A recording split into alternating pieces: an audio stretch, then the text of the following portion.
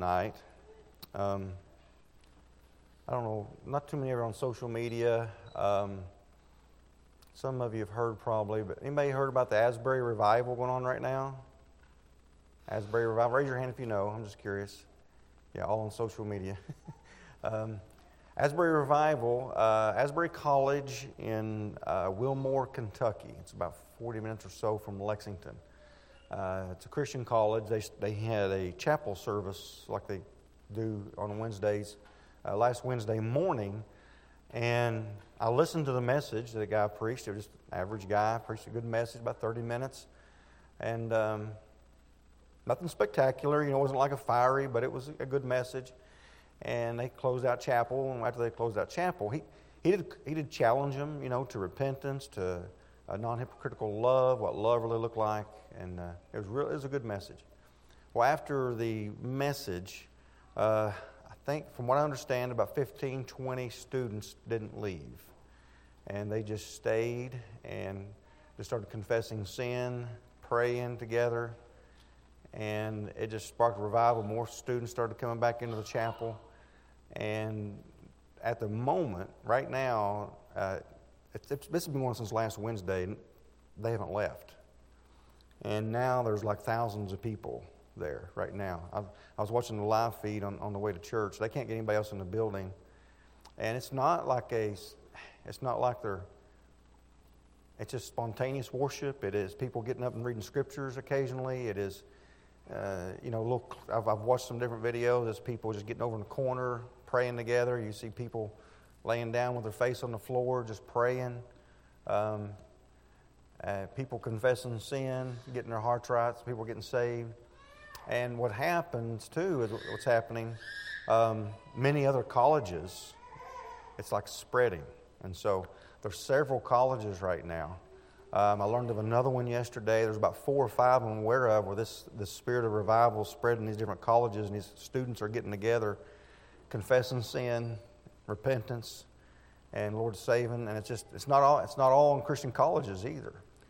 And so you're not hearing about it on local news, of course, but I do think that Tucker Carlson is doing something with Asbury College tonight. They can't ignore it because it's just too big.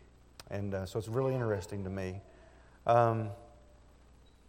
There will be charlatans that try to enter in. We get that, to try to take advantage of it, different things.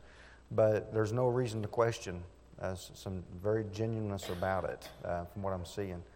And I've talked to people that, I've listened to people that have actually been there. I've talked to people that have talked to people that have been there. It's neat. It really is. And it's just good to see God move like that. And there's always skeptics, you know, but cynicism, that kind of thing. But who am I, right? I rejoice in what I've heard. I rejoice in what I've seen. And from what I've heard and what I've seen has been very genuine. And so, and in line with the definition of revival. And that's what I want to talk about a little bit tonight. Isaiah 57:15 says, "For thus says the high and lofty one who inhabits eternity, whose name is holy, I dwell in the high and holy place, with him who has a contrite and humble spirit, to revive the spirit of the humble, and to revive the heart of the contrite ones." Let's pray. Father in heaven, as I bow before you tonight, I want to give you thanks for what we hear, Lord, regarding the Asbury Revival and other revivals and places where people are just falling prostrate before you in repentance and asking for forgiveness of sins of people and confessing sin, getting their hearts right and looking to Christ and praising Christ. And we thank you for what we've heard. And Lord, I pray that spirit would continue to spread. I pray that as there are thousands tonight meeting at the Asbury College, Lord, that the people that have traveled from all over the world to be there, Lord, I pray that they would take that with them. Lord, you'd work in their hearts, and that would just spread across our nation. Lord, I'm thankful for what I've seen and heard, and we pray for ourselves, Lord. And what I do know, Lord, is we don't have to go to a certain location either, Lord, to be revived. We need to go to a certain person. And so, Lord, we come to you tonight. And, Lord, we ask that you as well would work up in our hearts. And Lord, I love the fact that you used a very small group of students that were just broken before you and what it has turned out to be. And we're thankful for that. And so though we be few tonight, let our hearts be touched by your word. Let our hearts be touched by you. And help us, Lord, I pray that maybe even here as well, that our hearts will be touched in such a way and that would spread. Lord, spread to our families and spread to our church and spread to our community to where it cannot be denied that God is among us and working and moving greatly. Lord, work within us as you see fit, and let us rejoice where you are working, Lord, in great ways. And we pray in Jesus' name, and amen. I think that all of us would say, if I asked a question, do we desire revival? I think we'd all say, yeah, we want revival. But what does that really mean, when we say we want revival? I want revival because I want to see God working greatly in other people's lives. It might be that. And that's part of revival. I want to see God work mightily in other people's lives. But for us personally to desire revival, say for ourselves, it's not necessarily about going to a certain place, and though there's nothing wrong with people going to Asbury, I'm not saying that, but it is about going to a certain person, and that is the Lord Jesus Christ. And so I think to really want revival, I think if you really boil it down, it is desiring the presence of Christ in a very intimate, very personal way that maybe you haven't had in a while. And we can go through seasons, can't we, as Christians? We're kind of going through the motions, and it's not really, it's about an outward form of religion, and it's not really based upon a very personal relationship of walking with Jesus Christ in His presence. But anyhow, I want to talk a little bit about revival. I don't know how much I'll get through this tonight, and maybe I'll do it for a few Wednesdays. But I want to talk about relationship of revival and the connection that it has with confession of sin and with sin in general. Because I don't think you can have real revival without talking about sin. That's one of the things I have seen in the testimonies, and what I've heard is that's one of the first things people are talking about was when people are confessing sin and turning from sin. I love that. It wasn't that, people are just so excited, they're just crazy and they're running everywhere, and God's moving, and people are just... It wasn't that. People are confessing sin and turning from sin. I was like, wow, you don't hear that, So I liked that was one of the first things I heard. When speaking about revival and talking about sin, I want to notice something here in the Word of God. He says, for I dwell, in verse 15, for I dwell in a high and holy place. So there's the presence of God. I dwell, God is present there, in the high and holy place with Him. There's personal. With Him who has a contrite and humble spirit, to revive the heart of the humble and to revive the heart of the contrite one. So God is, when God is present, God is present in the heart of the humble. And the heart of the humble includes here the heart of the contrite ones, or the broken ones. This passage oftentimes is used when you might hear about revival. But it teaches us many things, and the main thing first is that where God's presence is there. We can't have revival without the presence of God. On a very personal level, I think an individual can have real revival, and nobody else even get it. And there's been times in my life where I know I've just been so close to the Lord and confessing sin. It's just like it's like you have your own personal revival. You're so excited. You've been before the Lord, you've just confessed sin as much as you can. You just sought the presence of God. You're rejoicing in the Lord. You're rejoicing in the Word. You got the joy of the Lord. Christ is everything to you. You're focused on Him, and you just want to walk with Him. You don't even want to turn on the radio and listen to something that's not Christian. Your mind is so much on the Lord. Let's not turn the TV on right now. Let's just think about the Lord. You get it those times because you just don't want any distraction. And And you can have that. And the person next to you may not. But it can spread too at the same time. Because it is contagious.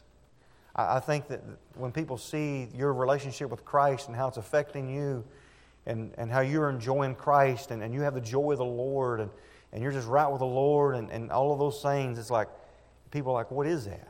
I want that. Or it reminds them of what they've once had as a Christian. And they're like, you know what? I know what that is. I want that again. I dwell in a high and holy place. You know, God talks about the reviving of the heart of the contrite ones, or ones that the word contrite really speaks of being crushed or broken. God shows up in places that are broken. When we're broken before the Lord, God shows up and He says that He dwells there.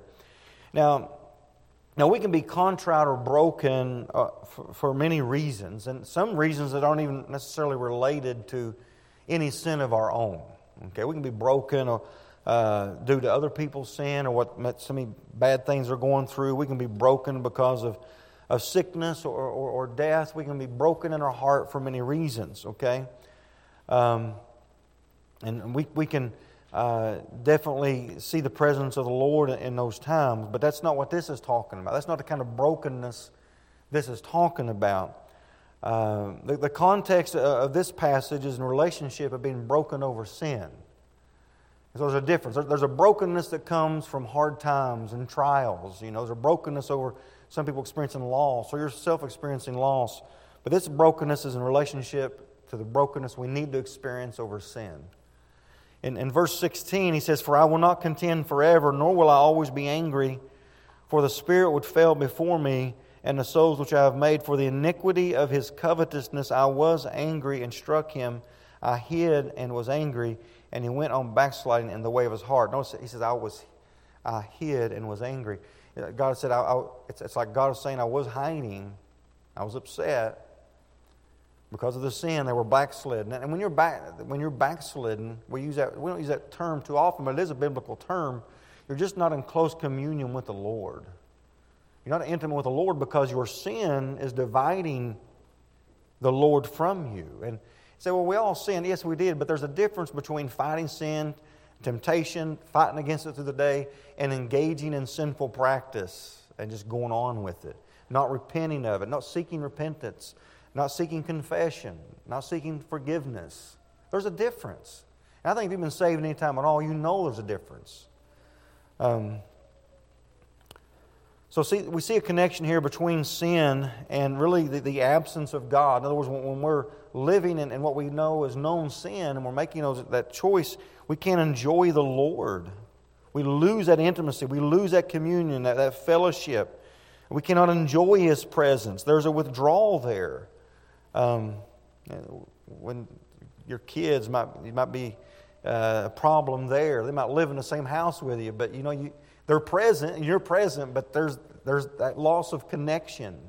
They're still your kid, and they're still kind of in the same proximity, still maybe in the house with you, but you've lost that connection.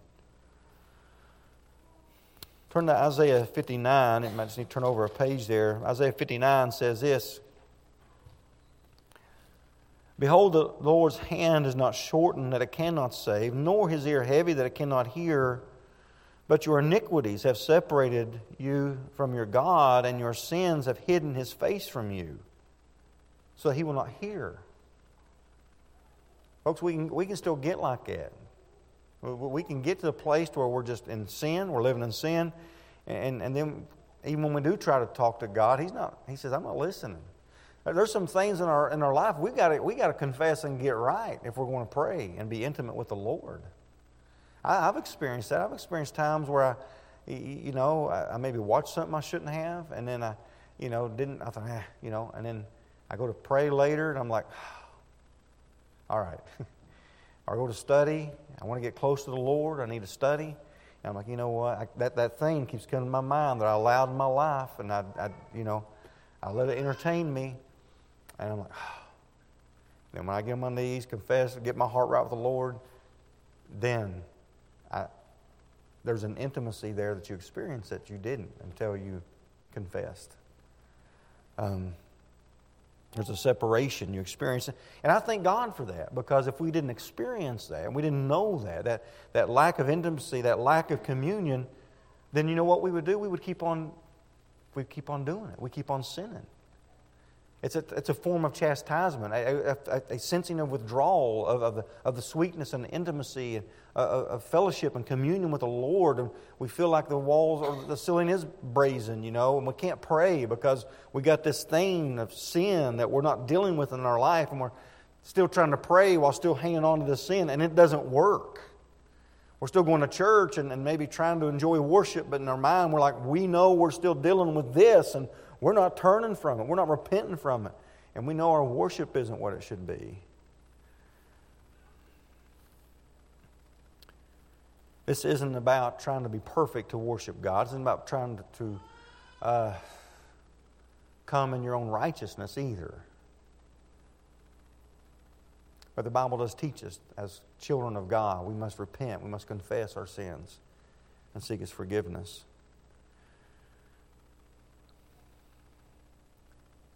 We just can't be out of fellowship with God, or if we fail to realize that we can be out of fellowship with God for a long time and not even realize it, then we've been out of fellowship with God for a longer time we realize. I'm just saying that if this is seen foreign or unreal or not true, I'm saying that maybe we've been there a long time and we don't even know it. That's what frightens me sometimes, is I think I've been through stages in my Christian walk where I've been far away from the Lord for a very long time before I realized it. I don't want that. You think about, the church and on Laodicea, where the Lord is outside on the door knocking, Well, anybody let me in? I'm like, how did he get on the outside? How long was Jesus gone before they realized it? That's the picture I get. He's on the outside knocking on the door. And I don't want that. I don't want that for me. I don't want it for you. I don't want it for our church. And they were lukewarm. Thought they had need of nothing. And I don't want that for any of us. How does Jesus become gone and the whole church not even know it? One of the greatest things that really should motivate us for revival is that we desire the presence of God. Well, what is it that a child of God wants most? What we should want most when we think about, what we desire the most, or when we think about going to heaven, what is it we think about? It should be, I can't wait to see the Lord, can't wait to be with the Lord. That's what we should be wanting the most. That's in us as children of God. We desire that presence. And I think that's what revival is. That revival is desiring that closer communion with the Lord that you didn't have yesterday or you didn't have last week. When we realize, though, that it's our sin that we're hanging on to that's hindering that closeness, and we make that connection, then we've got to make a choice as the people of God. How much do we really want that closeness? How much do we really want that intimacy? Am I willing to let go of this pet sin? I think it's a pet sin, but it's really not. But this thing I'm hanging on to over here. Do I really want to walk with the Lord? Do I really want His presence? Am I willing to repent? Am I really willing to confess it, to let go? Because Christ, His presence, His intimacy, His communion, His joy, His peace, His presence, just walking close to Him is far greater than the fleshly entertainment, the fleshly joy I'm getting, from this sin. It's desiring the presence of the Lord more. When we pray for revival, what is it we're praying for? Well, we should be praying, one of the things we're praying for is for the presence of God to draw near. And see, I think that it kind of works both ways. We turn from sin, the Lord draws near, and at the same time, when the Lord draws near, we turn from sin. Those two just really go hand in hand. And I think we see that principle in the Scriptures, and we'll see that maybe in just a moment if we have time. But when we have the presence of God, we experience an intimacy and a joy in Christ that we never have. And I think that's what we should be wanting, to to enjoy the Lord. Was it Psalms 85 where it says, will you not revive your people again? Then he says what? That they may rejoice in you. One of the results of revival is that the people of God, their joy is centered on the person of Christ. So how do you know you've had revival? You're turning from sin and your joy is focused on the Lord. That's your joy. That's your affection. That's where you're getting it, is in Him. But if we're going to want that kind of revival, it doesn't happen without a change of view of how we relate to our sin in our life. In other words, we can't have revival without repentance. We can't have revival without being willing to say, Lord, show me my sin. Lord, make your presence known. Reveal, may your holiness reveal my unholiness. And reveal things about myself that maybe I haven't been wanting to see for a while or wanting to deal with for a while. I think when we really get a proper view of the person of Christ and who He is, that it will reveal to us our sin. And so revival is wanting to see Christ first. Christ be revealed to us, that we might see Him and then see ourselves and then see our own vileness and our own sin from being in His presence, that we might turn from those things. I like what Henry Blackaby said. He said, when the holy God draws near in true revival, people come under terrible conviction of sin. The outstanding feature of spiritual awakening has been the profound consciousness of the presence and holiness of God. And that's another thing I've seen in some testimonies regarding the Asbury revival, because sometimes it's just totally quiet. It's not like they're just singing and praising all the time. That's not what's going on. Sometimes they're just standing there, hundreds of people, in total quietness. And then there'll just be maybe a group of people over there praising the Lord quietly. And people are just standing there in all of the presence of God. I like that. When God makes His presence undeniably known unto us, we won't be able to help but come to grips with the horrible nature of our sin. In other words, it's going to be apparent. And not until we see how horrible sin is will we actually turn from it. And so it all works together, seeing the presence of the Lord, having our sin revealed, so that then we turn from it. So is it a turning from sin that brings the presence of God, or is it the presence of God that brings a turning from sin? I think there's a little bit of both that happens there, because the Lord says, draw nigh to me, and I'll draw nigh to you. Cleanse your hands, you sinners. So there is a turning from sin, a turning toward God, and God turns towards us, and then we turn from sin even more. We just can't divide it. We don't have to know the right formula, but we need to know they go together. We need to know that it is the presence of God, a turning from sin. I want that.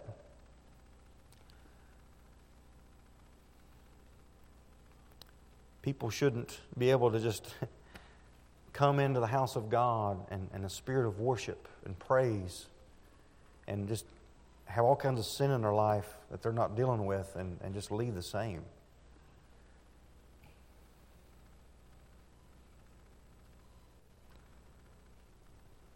Remember Isaiah, and I'll finish here just real quickly. Remember Isaiah in chapter 6, and when he seen the Lord lifted up, he cried out, "Woe is me, I am unclean." Remember they cried, "Holy, holy, holy." That's revival right there. Isaiah experienced revival right there. You want revival? Pray that God would help you to see how holy He is. How holy, holy, holy God is. If we can get a glimpse of that, if we can catch a small glimpse of how holy our God is, we'll be like Isaiah.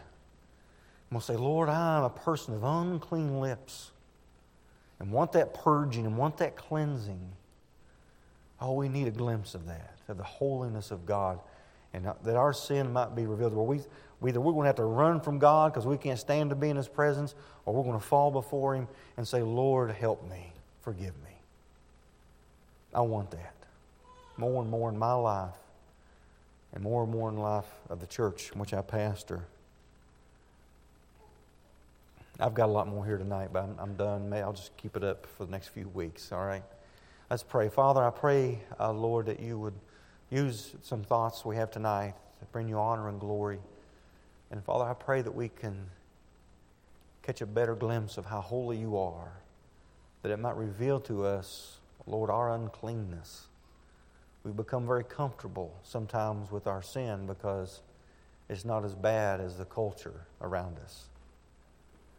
Father, help us to see our sin how you see our sin, and help us to see Christ and what He did for us.